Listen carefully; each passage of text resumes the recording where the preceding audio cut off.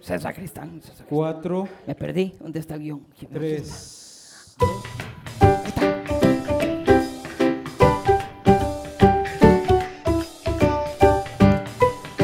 Muy buenas noches. Yo soy Digna León y estoy muy contenta de estar aquí en la radio. Saludos al padre Guillén. Hola, padre Guillén. Y también a toda la comunidad de Vuelta de Jorco, de Acerrí, y también a doña Hortensia y a doña Eubiges, que son de la sacristía. Juntas todo es posible. Y estamos aquí escuchando el programa. Estamos en radio, en AM, en FM, en este programa que se llama Voces Ticas. Sí, Voces Ticas. Que esta vez se va a llamar La Voz de Roma. ¡Ay, qué bonito! Suena como espiritual, como Radio Vaticano. No. La Voz de Roma por el Imperio Romano. Ay, ¿qué es eso tan feo? No, a mí no me parece así. Ni al padre Guillén tampoco. Pero yo soy la autoridad y yo digo que es Roma. Pero es que no, porque yo soy de Costa Rica, yo no soy de Roma. Soy de Vuelta de Jorco, no acabo de oír, es que esos chunches no lo dejan oír. Vean, yo digo que en este programa va a sonar la voz de Costa Rica. Yo digo que se va a llamar La Voz de Roma solo por hoy, porque yo lo digo, porque yo soy la autoridad. No, mentira. La autoridad es el padre Guillén. Vea, él me llevó a mí a casar, a 3 chiquitas a la pila bautismal, y cuando la mayor cumplió 15 años hizo el Angus Day. Así que es el que más. Pues el padre Guillén podrá ser tan amigo suyo como quisiera, pero lo que es en la procesión del Viernes Santo al mediodía y el de las 5 de la tarde, manda el centurión romano y se acabó. ¡Qué montón! Le apuesto a que cuando se corra la piedra el domingo, usted va a ser el primer culicagao que va a salir corriendo cuando nazca nuestro Señor otra vez. Pues en la procesión del domingo no salgo yo de romano porque tengo que andar sustituyendo a Judas. ¿Por qué? Y porque está incapacitado por un problema de cuello. Ay, ¿qué es eso? Pero si yo estuviera de centurión romano en la procesión del domingo, no hay procesión, porque con un centurión romano como yo, esa piedra no se mueve, y si el resucitado quiere salir, tiene que hacer un túnel como el Chapo Guzmán. Se llama Voces Ticas. Se llama Voz de Roma. Voces Ticas. Voz de Roma. Ticas. Voz de Roma. Ticas. Voz de Roma. Ticas. Voz de Roma. Ticas. Voz de Roma. Ticas. Voz de Roma. Voz de Roma. Voz de Roma. Voz de Roma. Voz de Roma. Voz de Roma. Voz de Roma. ¡Silencio! ¿Qué? Pues ya nos trapearon por usted. El programa se llama Voces Ticas. Estamos al aire y ustedes están haciendo un gran alboroto. Compórtense y empiecen otra vez.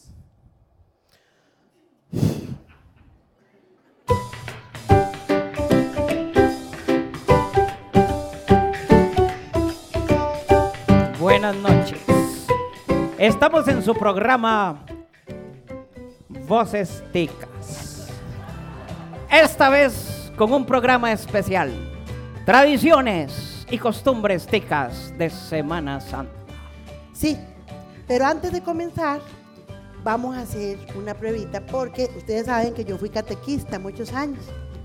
Tanta gente hizo la primera comunión conmigo. Hasta la hicieron por madurez. Entonces vamos a hacer unas preguntitas para ver cómo andan ustedes en cuestiones de fe y en cuestiones de las Sagradas Escrituras, porque hoy por hoy la gente anda completamente descabellada.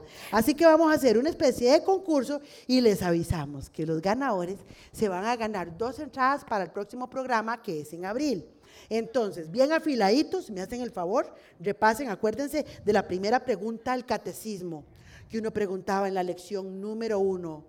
¿Quién es Dios? Y uno contestaba como un cajero automático. Dios es el creador de todas las cosas. ¿En cuánto se divide Dios? Se divide en 3, cabeza, cuerpo y extremidades. Padre, Hijo y Espíritu sí, Santo. perdón. Es que se me confundía las ciencias. Bueno, entonces vamos a hacer un examen así como rapidito. Y el que sabe la respuesta levanta la mano y se gana 2 entradas, así de sencillo, para el próximo show. Estamos en su programa, aquí en vivo en cabina de radio. Se escucha a la gente gritar y aplaudir. La ola. Y claro, porque hay euforia, hay alegría, hay conocimiento. La gente aquí sabe las respuestas. La primera es muy sencilla. La pregunta es: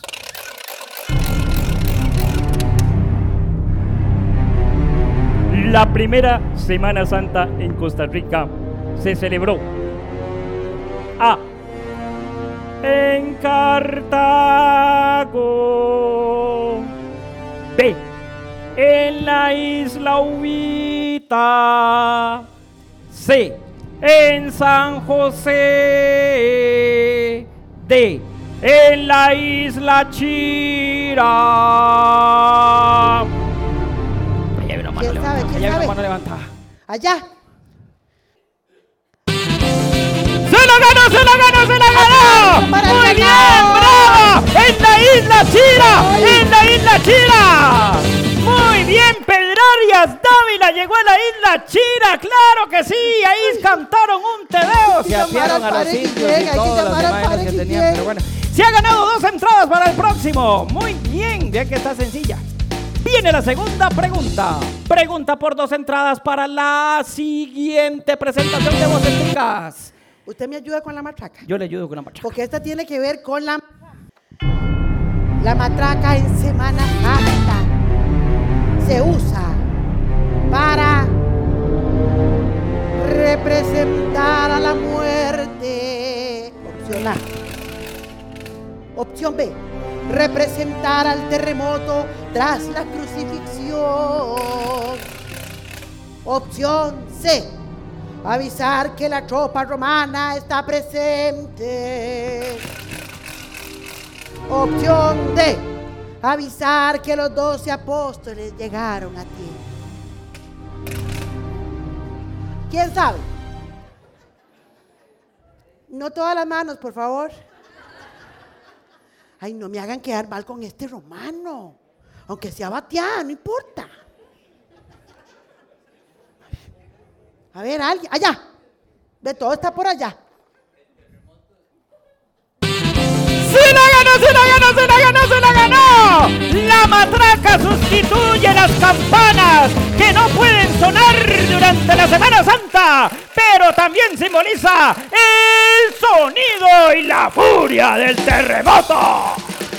Wow. Estaba fácil, ¿no? Están en el mismo equipo ustedes, ¿ah? Como que son de pastoral juvenil. Aterrorizado con eso. ¿Sí? Cuando sonaba la matraca. Sí. Es que ahora ya como que no suena. No. No, sí suena. Sí suena. En la ermita del llano la restauraron el año pasado. Sonó Qué bueno, racataco, qué iba a sonar, bueno. Sí. Bueno, pues ya saben los demás.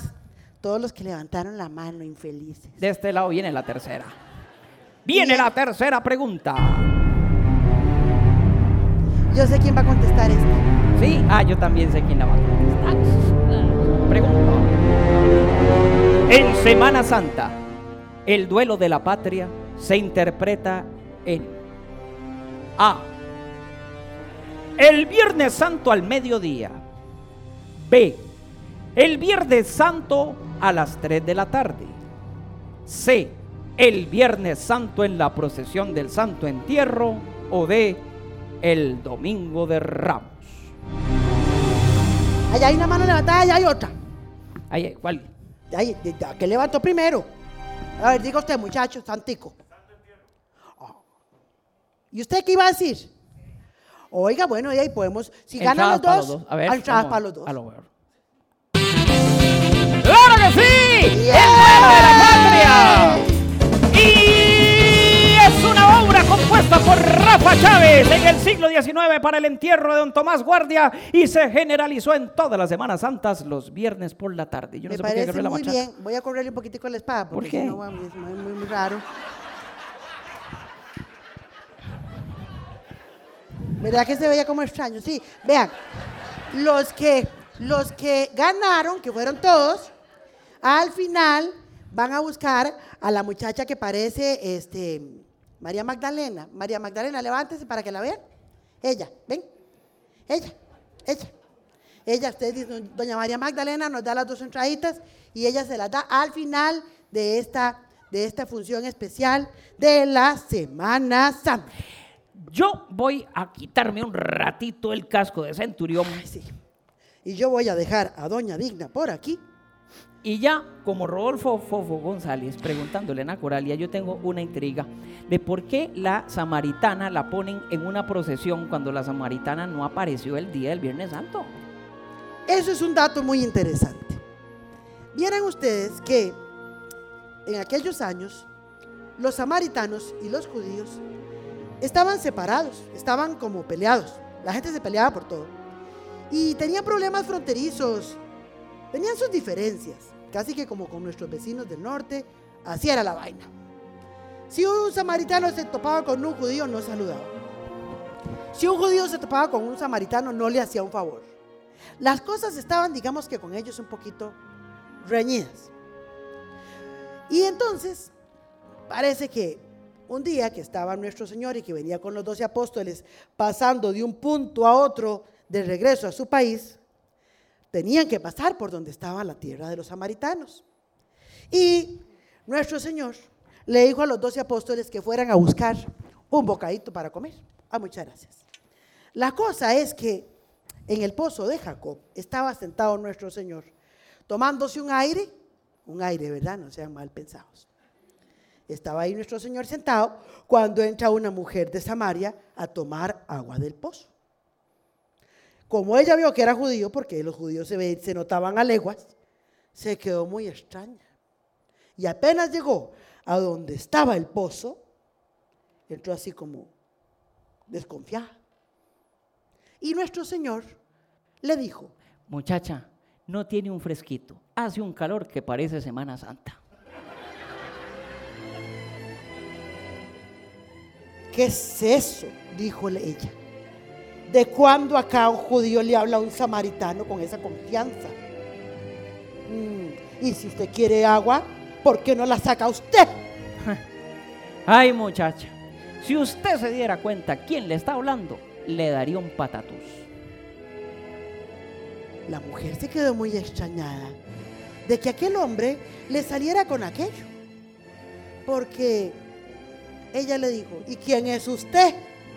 ¿Qué tengo que saber yo quién es usted para darle agua? Y nuestro Señor, que era como Google y todo lo sabía, le contesta: si tomaras del pozo de donde yo te daría agua viva, no volverías a tener nunca más sed. Y la bruta le va diciendo: ay, qué maravilla, no tendría que venir tantas veces al pozo. Y no tendría que estarle llevando agua cada rato a mi marido. Y le dice nuestro Señor: ¿marido? Bueno, sí, yo la verdad no tengo marido. Dices bien, dijo el Señor, porque no tienes marido, tienes 5. ¡Oh! Dijo la samaritana.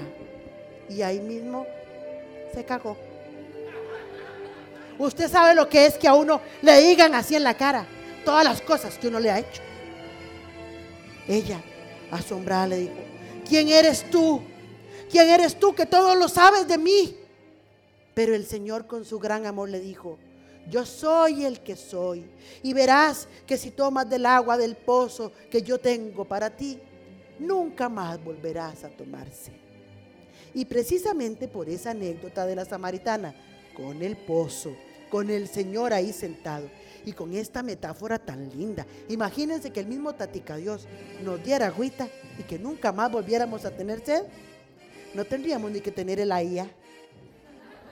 Pues la cosa es que con esa meditación se hace una referencia para la Semana Santa, y por eso es que vemos en las procesiones a esta mujer linda, delgada, estilizada, que camina detrás del Nazareno con una tinaja, representando la sed de los cristianos de un poquito de alivio en nuestro peregrinar. Pero hay samaritanas de samaritanas. Y tu mamá, doña Cora, escribió un cuento maravilloso que se llamaba Martona la Samaritona. Y yo desearía que nos lo contaras esta noche. Ay, Fofo, vos siempre tan lindo acordándote de mi mamá, que allá en el cielo debe estar también riéndose con estas cosas. Pues mamá sí, mamá escribió sus cuentos. Y ella decía que los ticos tenemos una manera muy particular de celebrar nuestras fiestas, una manera de celebrar la Navidad, una manera de celebrar el Día de la Madre y una manera de celebrar la Semana Santa. Ella contaba